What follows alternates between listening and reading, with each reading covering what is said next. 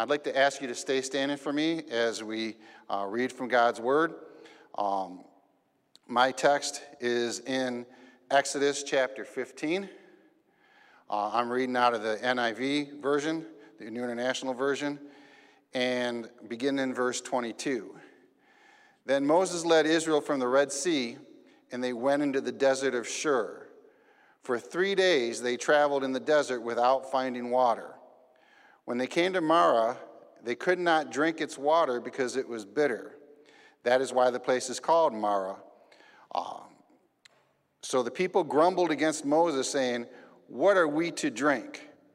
Then Moses cried out to the Lord, and the Lord showed him a piece of wood. He threw it into the water, and the water became sweet.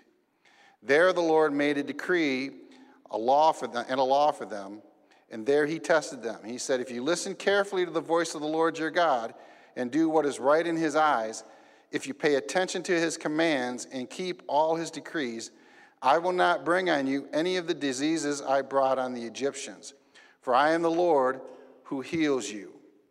Then they came to Elim, where there were 12 springs and 70 palm trees, and they camped there near the water. Let's pray one more time, just so that God can give me extra confidence.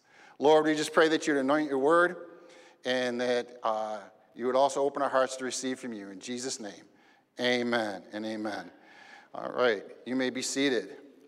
Thank you again. I'm already starting to feel that you have some patience, and you're back there saying, "You know, Pastor Mike, you can do it." So I appreciate the encouragement. It's a little new to me, and it's been a while since I've preached in the pulpit, so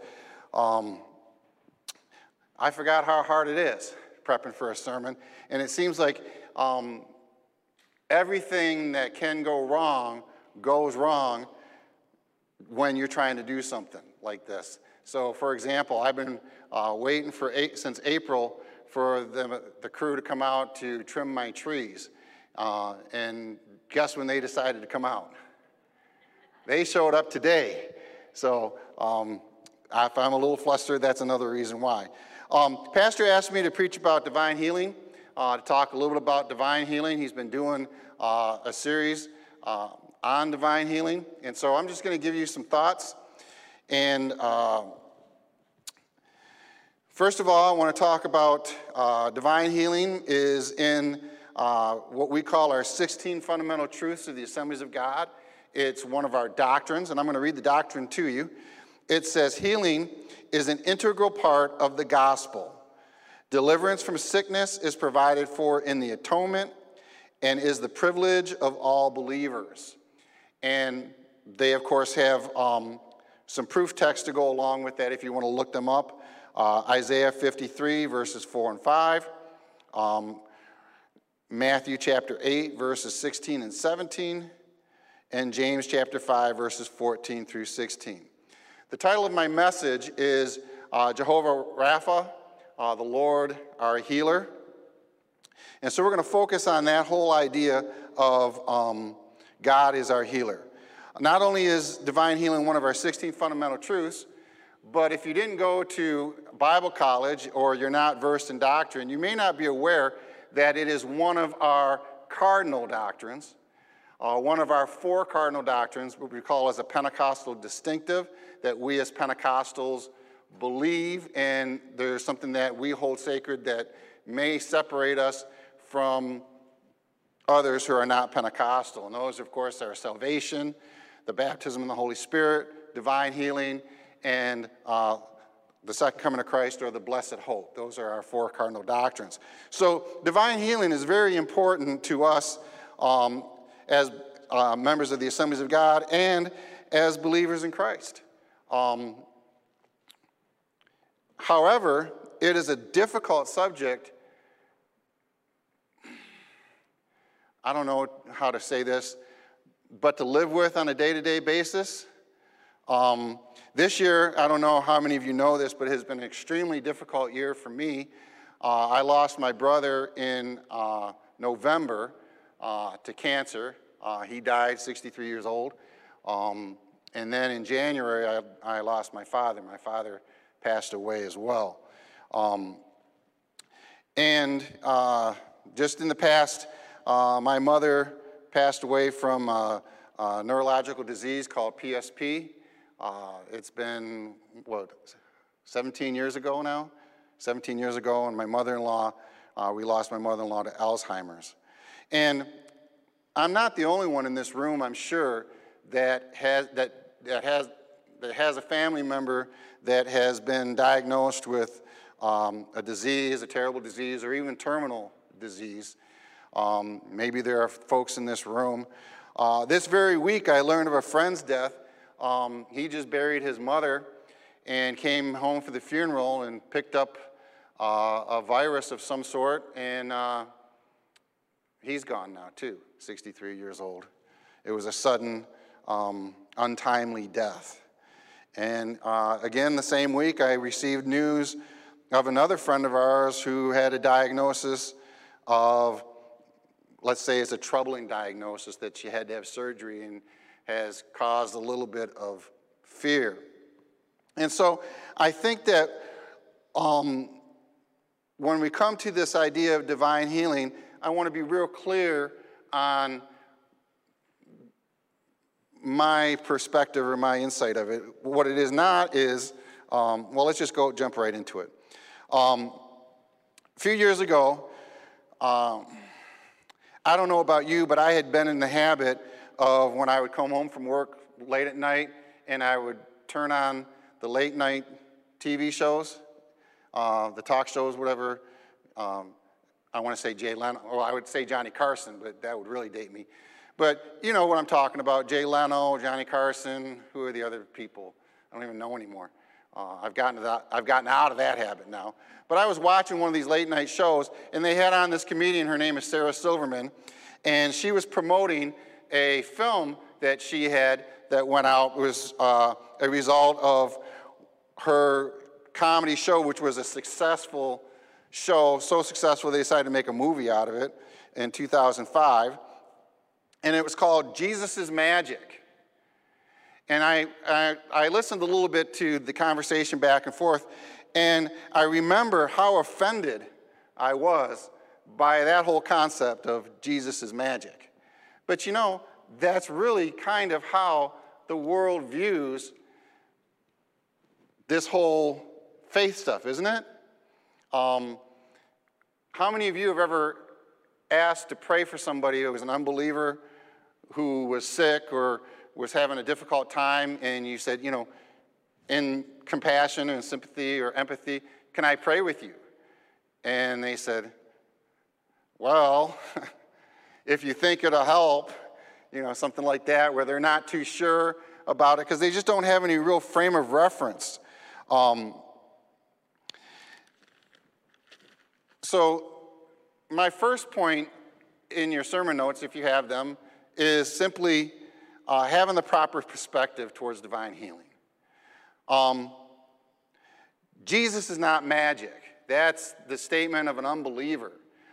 They equate this whole idea of the power of God, and they put it on the same level as, I don't know, Harry Potter or the Avengers, or if you can remember back with me to Samantha Stevens in Bewitched, where she twinkles her nose and things get done, or I Dream of Jeannie with things floating in the air. And that's kind of how they think about the power of God. They don't really have any frame of reference. They don't really have any experience with knowing who God is and what he's capable of doing.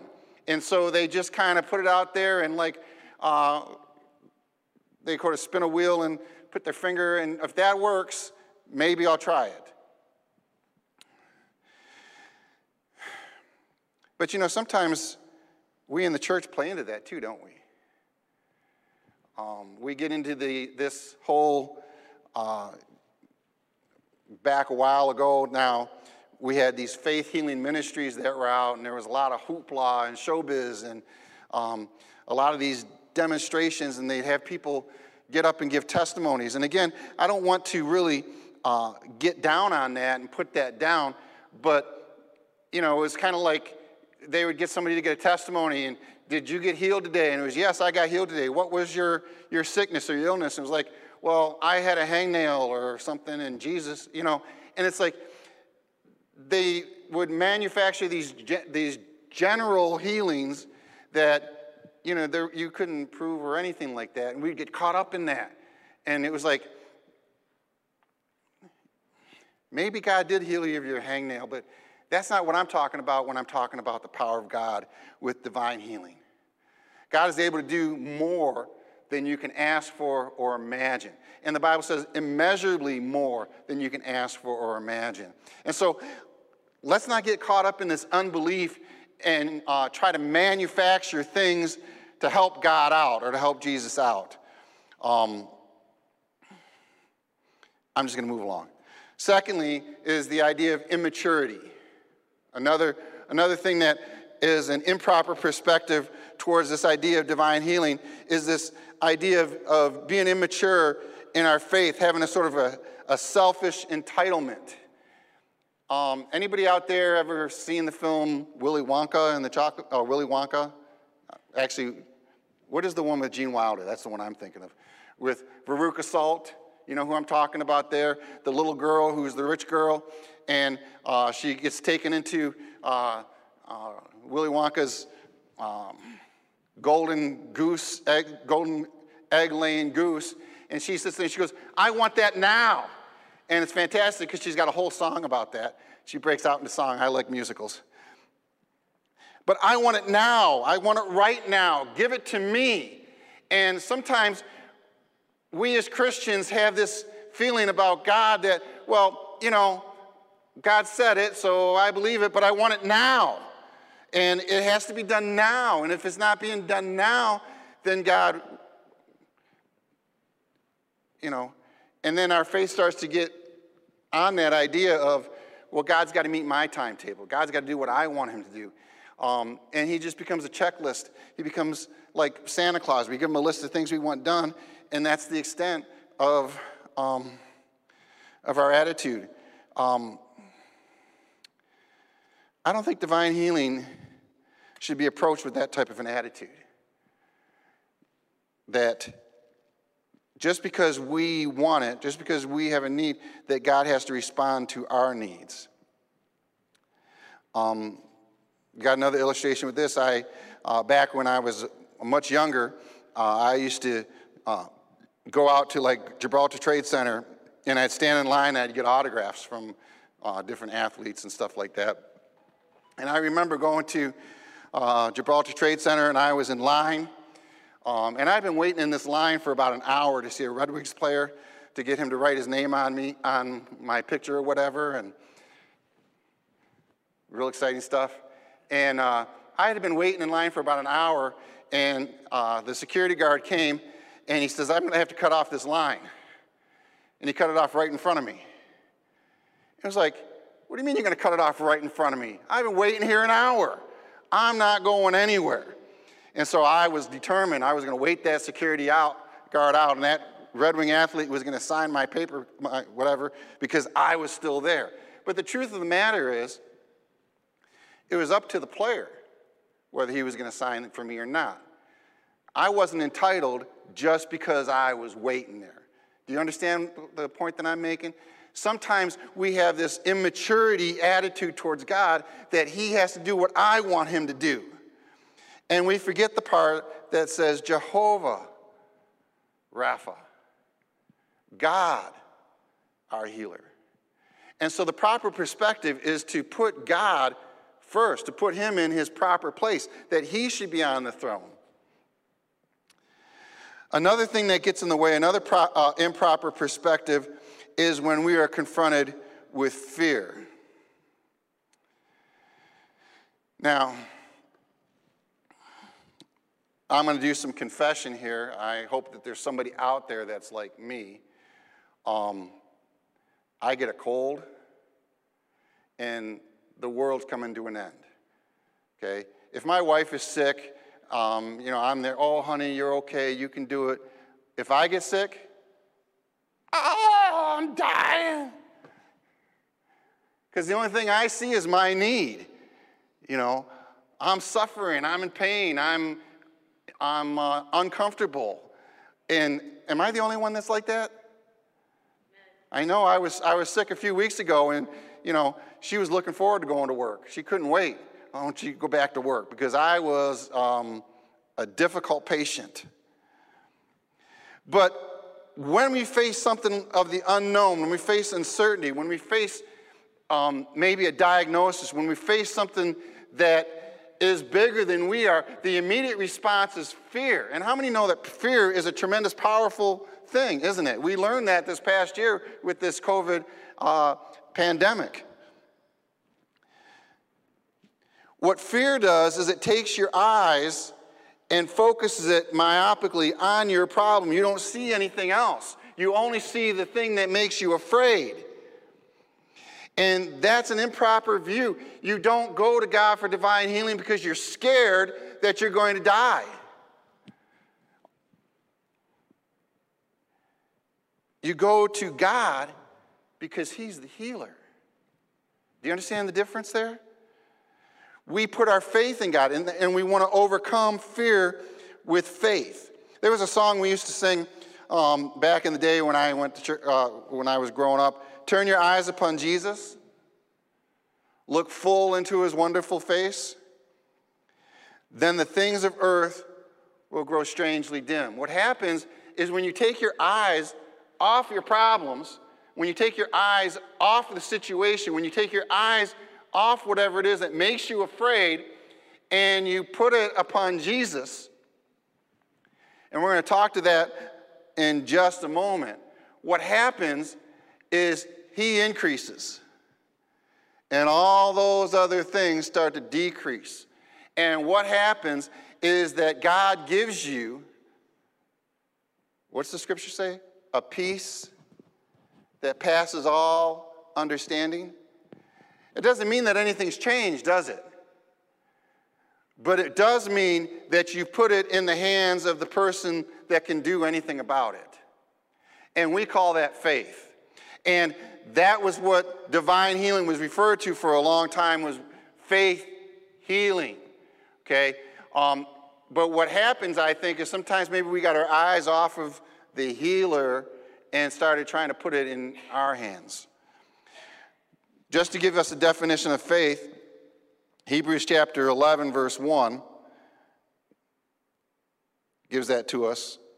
Faith is the confidence of what we hope for and assurance about what we do not see. This is what the ancients were commended for. By faith we understand the universe was formed at God's command. So what is seen was not made out of what was visible. And basically, faith is being confident in who God is. And so, in order to have a proper view of divine healing, you have to put God in that center place as the healer. The objective of faith is not to get anything from God. The objective of faith is to know him. Amen?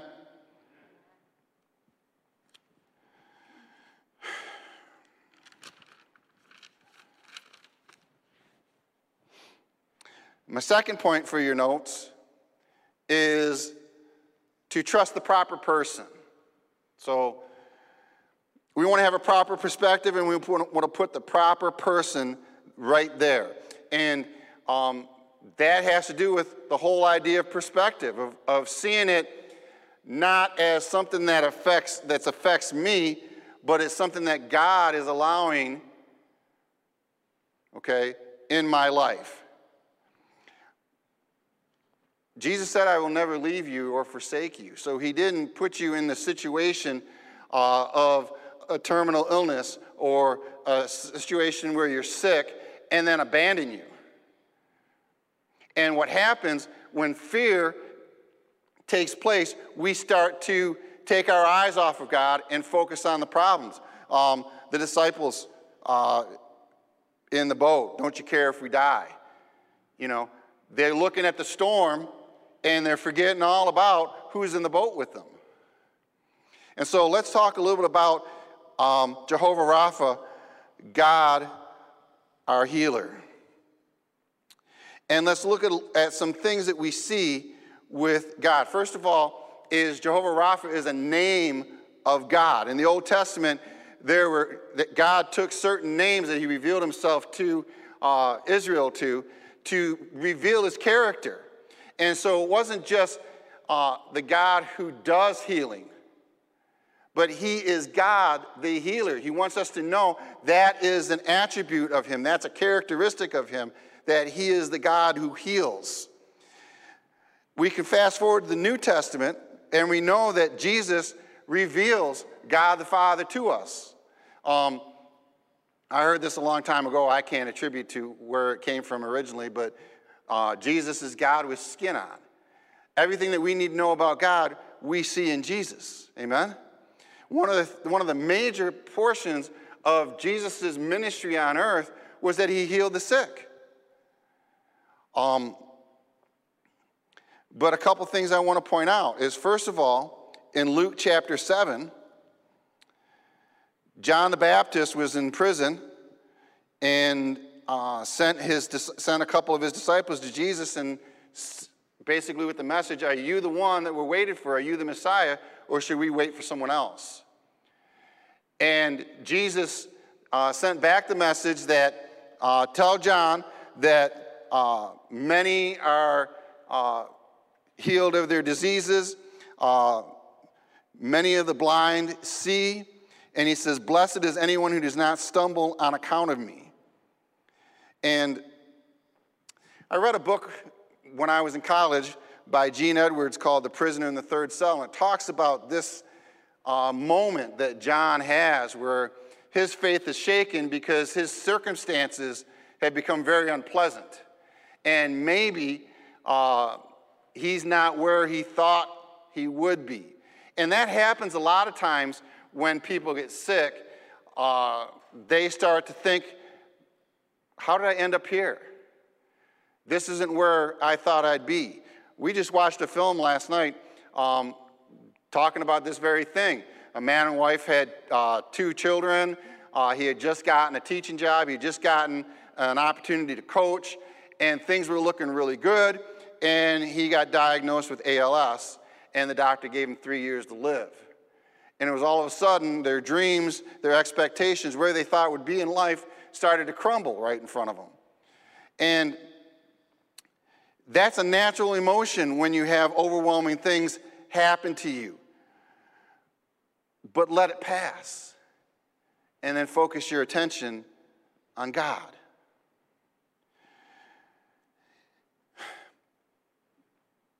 This book makes an emphasis on the phrase that Jesus sent to John, was many were healed of their diseases, but not all.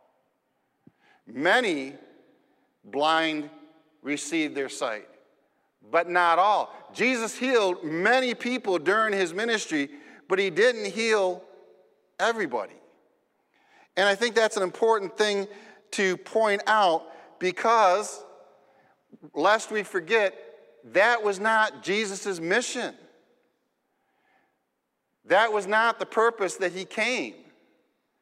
He came to deliver us from sin so that we could have a relationship with the Father and we could have eternity in heaven. Sometimes that gets lost, especially when we focus on our pain, our suffering, and the unknown in our lives.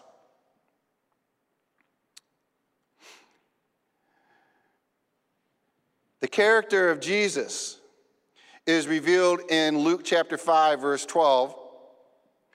And if you've ever heard me preach before, I think I've come to this text. I love this interaction that Jesus has with the leper. It's Luke chapter 5, beginning in verse 12. When Jesus was in one of the towns, a man came along who was covered with leprosy. And leprosy was that disease that nobody knew very much about, and it was something that could spread uncontrollably. And basically what they did was, when somebody had leprosy, in order to protect themselves, they cast them out of the community. And they alienated them, they ostracized them.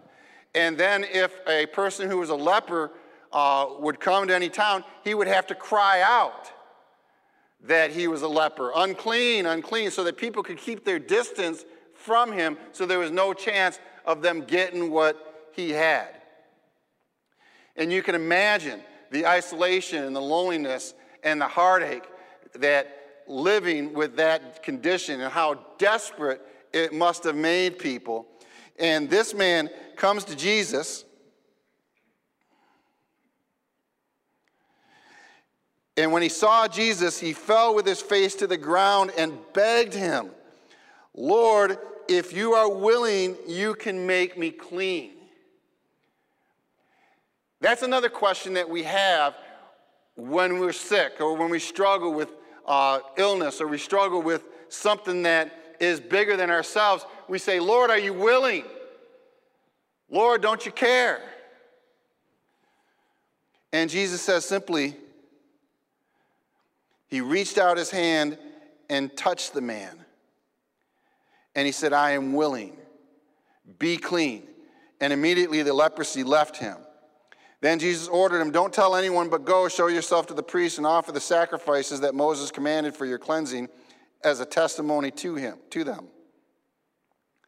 A couple of things to note here is that Jesus reached out and touched this man who was a leper. Don't know how long he had leprosy, but I can guarantee it's been a while since another human being touched him. And it's the first thing Jesus did is he reached out and touched the man. Not only looking to heal his physical body, but the emotional scars that went along and the trauma that went along with the terrible illness that he had. And he responded simply from a point of compassion, "Yes, I am willing." God is able to heal. He's the healer. God is also willing to heal, as we see here in this case. And you notice that when he touched him and he said to him, "Be clean," immediately the leprosy left him. And then he said, "Show yourself to the priest." There was no pretend healing here. There was no manufactured healing. This wasn't anything that, well, the doctors don't really understand. This man was a leper. He met Jesus. He was no longer afflicted with leprosy. Prove it. Go show yourself to the priest. Go do what the law of Moses has asked you to do. Go ahead and make the offerings. Go do your part. But you are not the same anymore. And that's what we have to remember when it comes to divine healing, that we believe in an all-powerful God who has the power to heal completely. That God is more powerful than anything that afflicts this earth.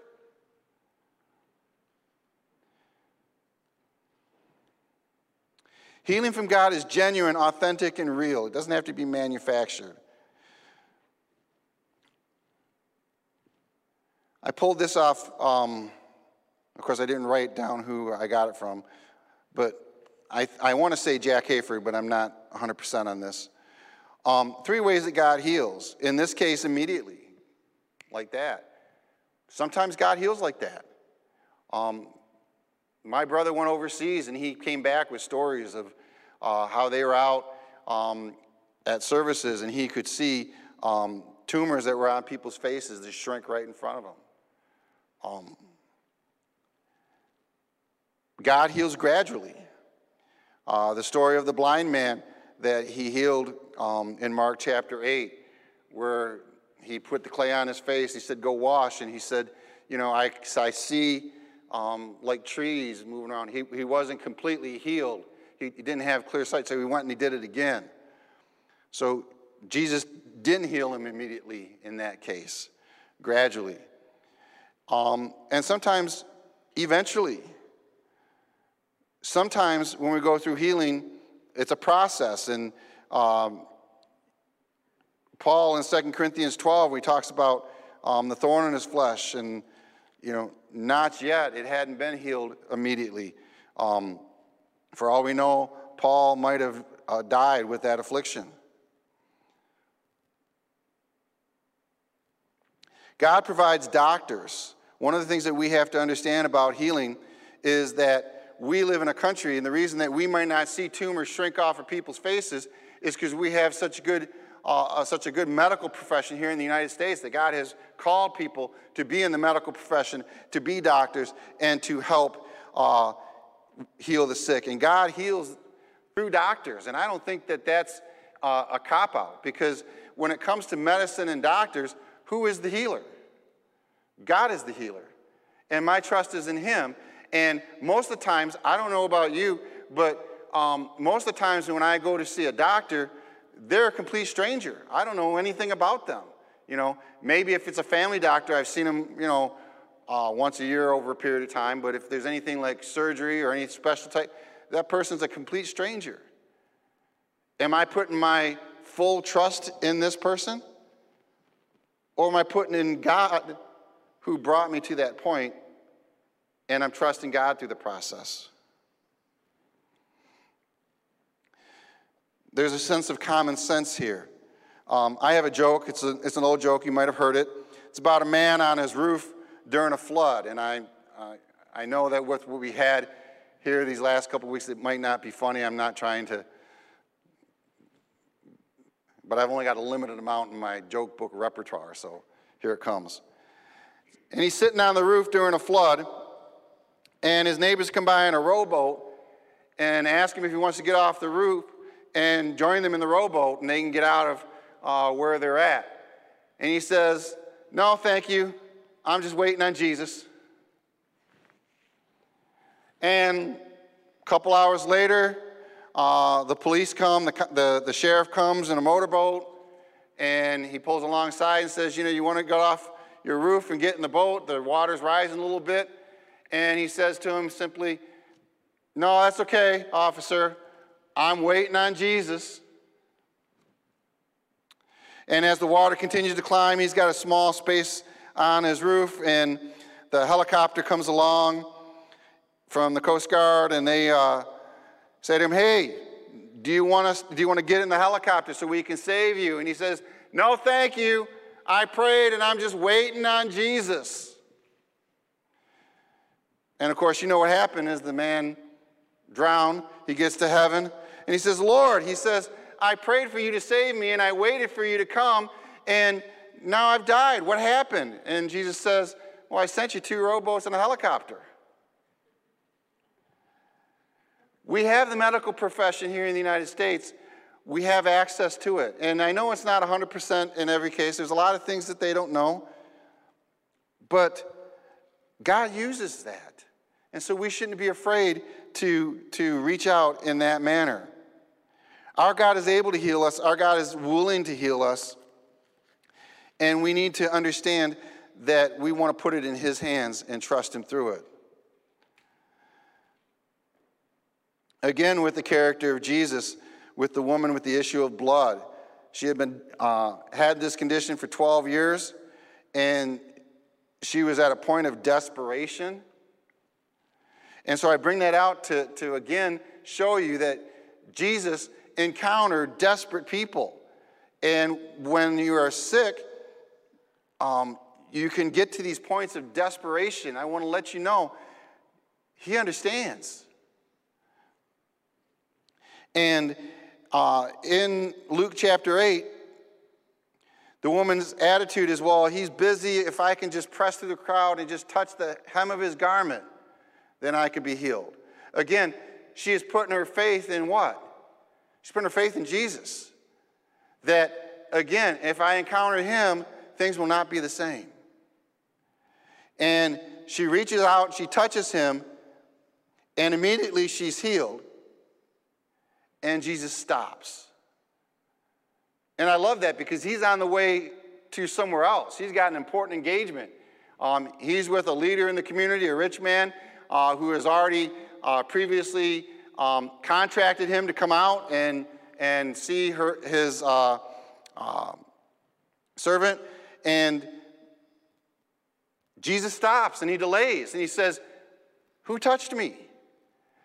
And his disciples are going, "What do you mean, who touched you? There are people who are crowding around you all over the place. What are you talking about, Jesus?"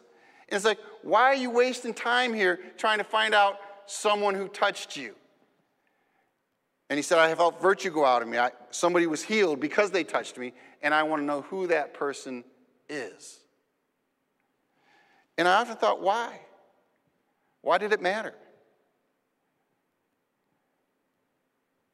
Because she mattered. The woman had suffered.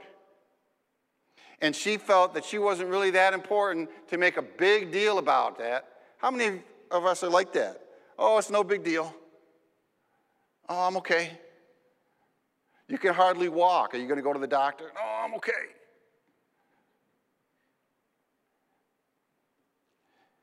You matter. You are worth his time. And so, again, the reason that I'm going through this is because he is Jehovah Rapha. He is the Lord our healer. And he is willing, and he is able, and he cares about your desperate plights, and he cares about your suffering. He cares about your fear. He cares about your pain. He's willing to take his time and stop.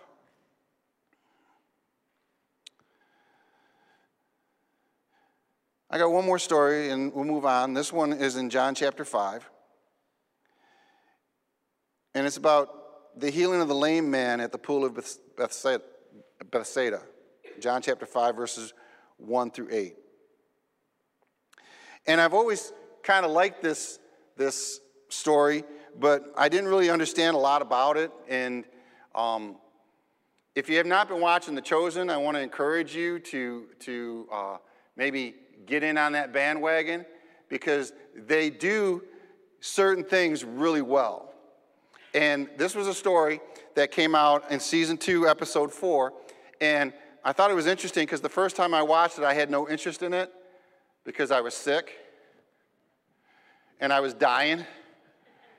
And the last thing I wanted to do was watch a program, and so I really wasn't into it, like the other ones, because I was only half paying attention to it because I was too busy moaning.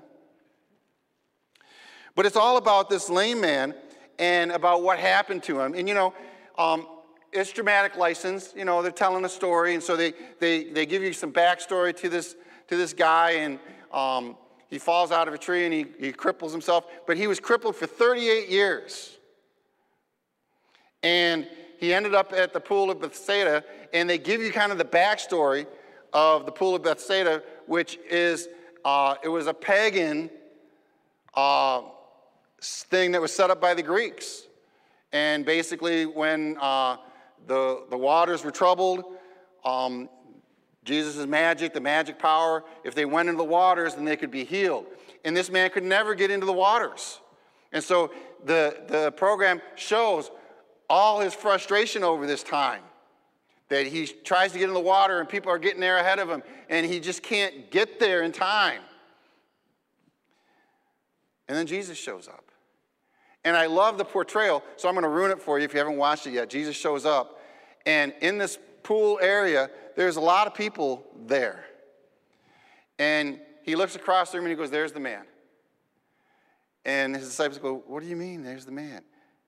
He's the one that's been here the longest and doesn't belong here." And they're going, "What? What are you talking about?" And Peter, if you know the story, Peter's got to get his guard up because he knows something's going to happen. He's got to look out for him.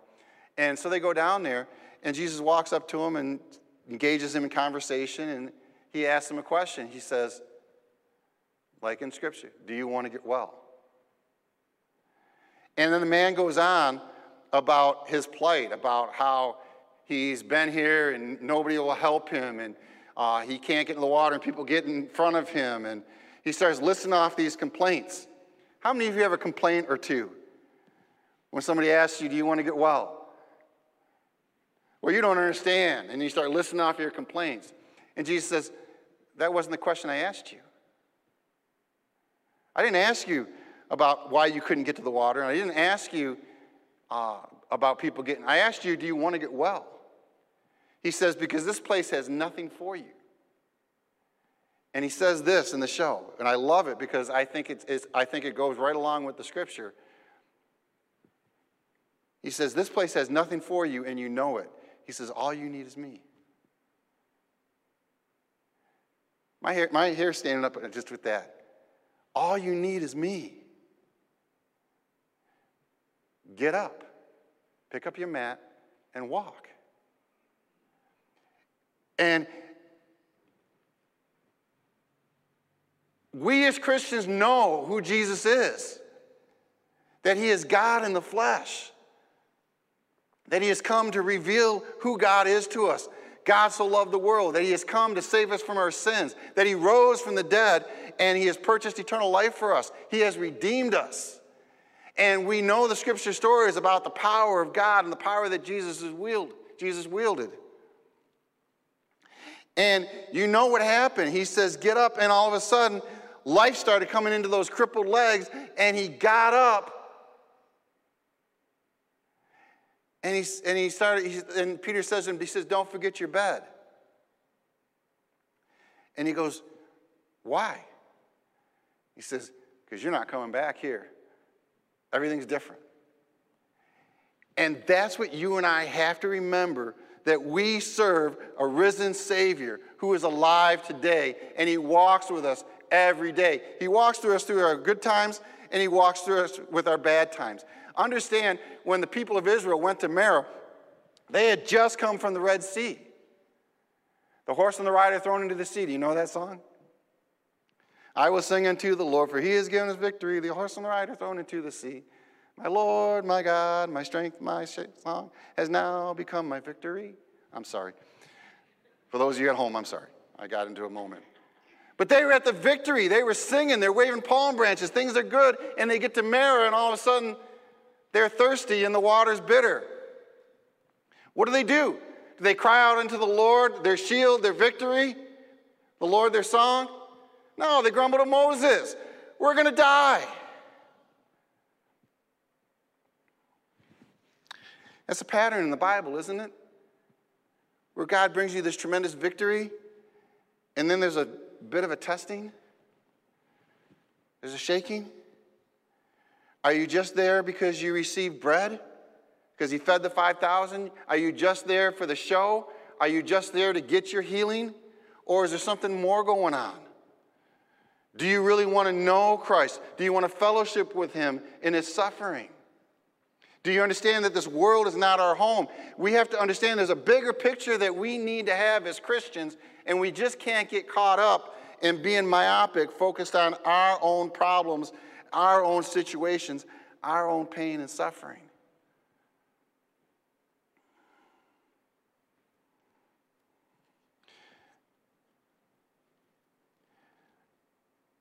But Jesus still asked the question, do you want to get well? So I don't want to take away from this idea of divine healing. I just want to put it in its proper place. Do you understand?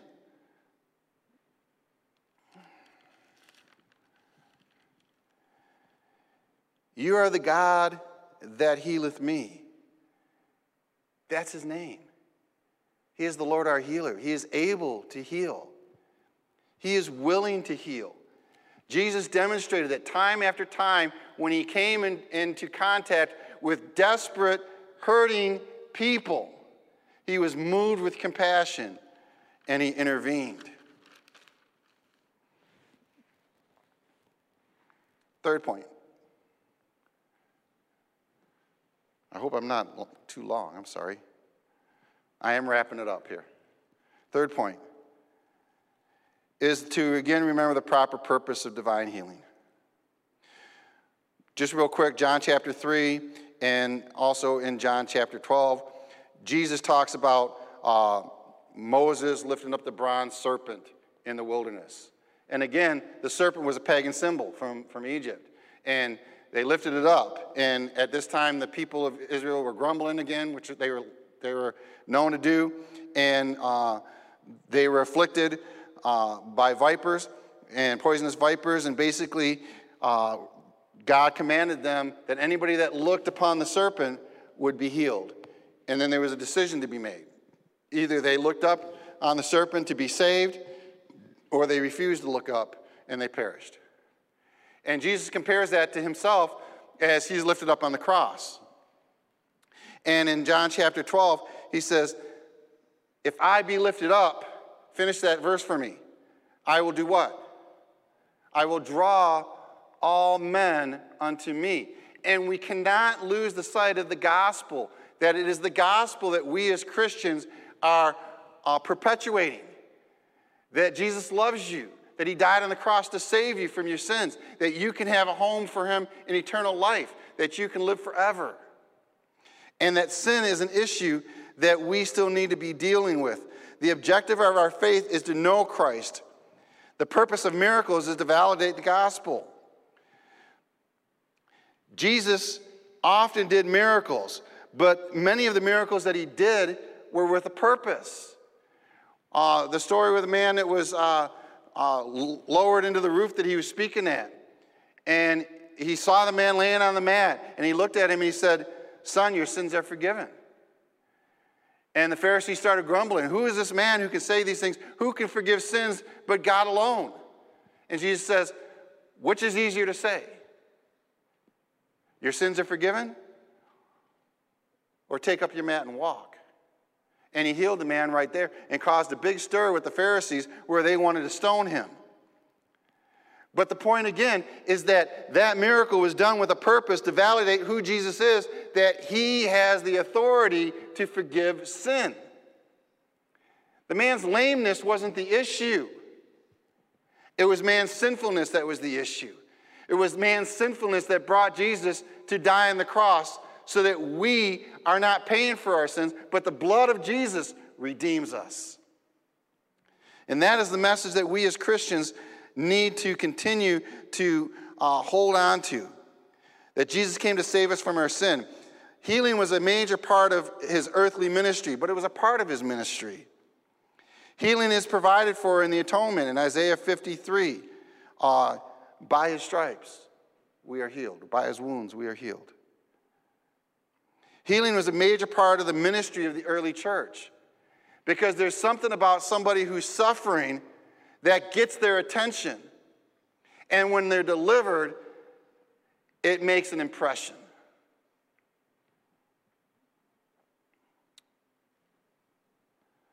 One of the things I got away from early on when I became a Christian is the secret formula. You know, I was always looking for the secret formula. 6 steps to be baptized in the Holy Spirit. 5 steps to get to claim your healing from God. You know, there's all this kind of crazy stuff out there. But I don't want to leave you without anything. So maybe this can be your growth work, I guess. The first thing that you need to do when it comes to divine healing is believe. Believe. How many times has Jesus talked about where's your faith? Believe in God. God, you're my healer. Okay, well, it doesn't seem like you're healing right now. Okay.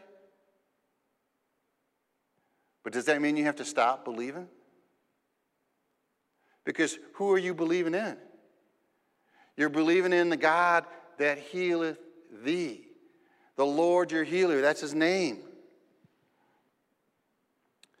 Draw near to God. Hebrews chapter 10 says, draw near to God and he will draw near to you. Again, what's the whole point? The point is to allow the pain, the suffering, whatever it is that God has used to get your attention,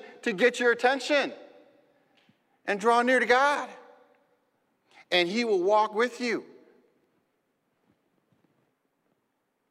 Third thing is ask. Matthew chapter 7, this verse, ask and you shall receive. Seek and you will find. Knock and the door will be open to you. I had a Greek class that talked about that. I'm hoping I'm saying it. I think this is the imperative method. Ask and keep on asking. Seek and keep on seeking. Knock and keep on knocking. How long should I do that? Until God brings that healing. Until God delivers you. I don't think that there is a timer set on that. Keep exercising that faith. Keep trusting God. And that's the next point. Trust in him. James chapter 5 talks about calling the elders of the church to pray for you. And the prayer of faith will make you well. Trust in him. Hebrews chapter 4, we have a high priest who has been tempted in every way that we have. He is not unsympathetic to what it is to be a human being because he walked this earth.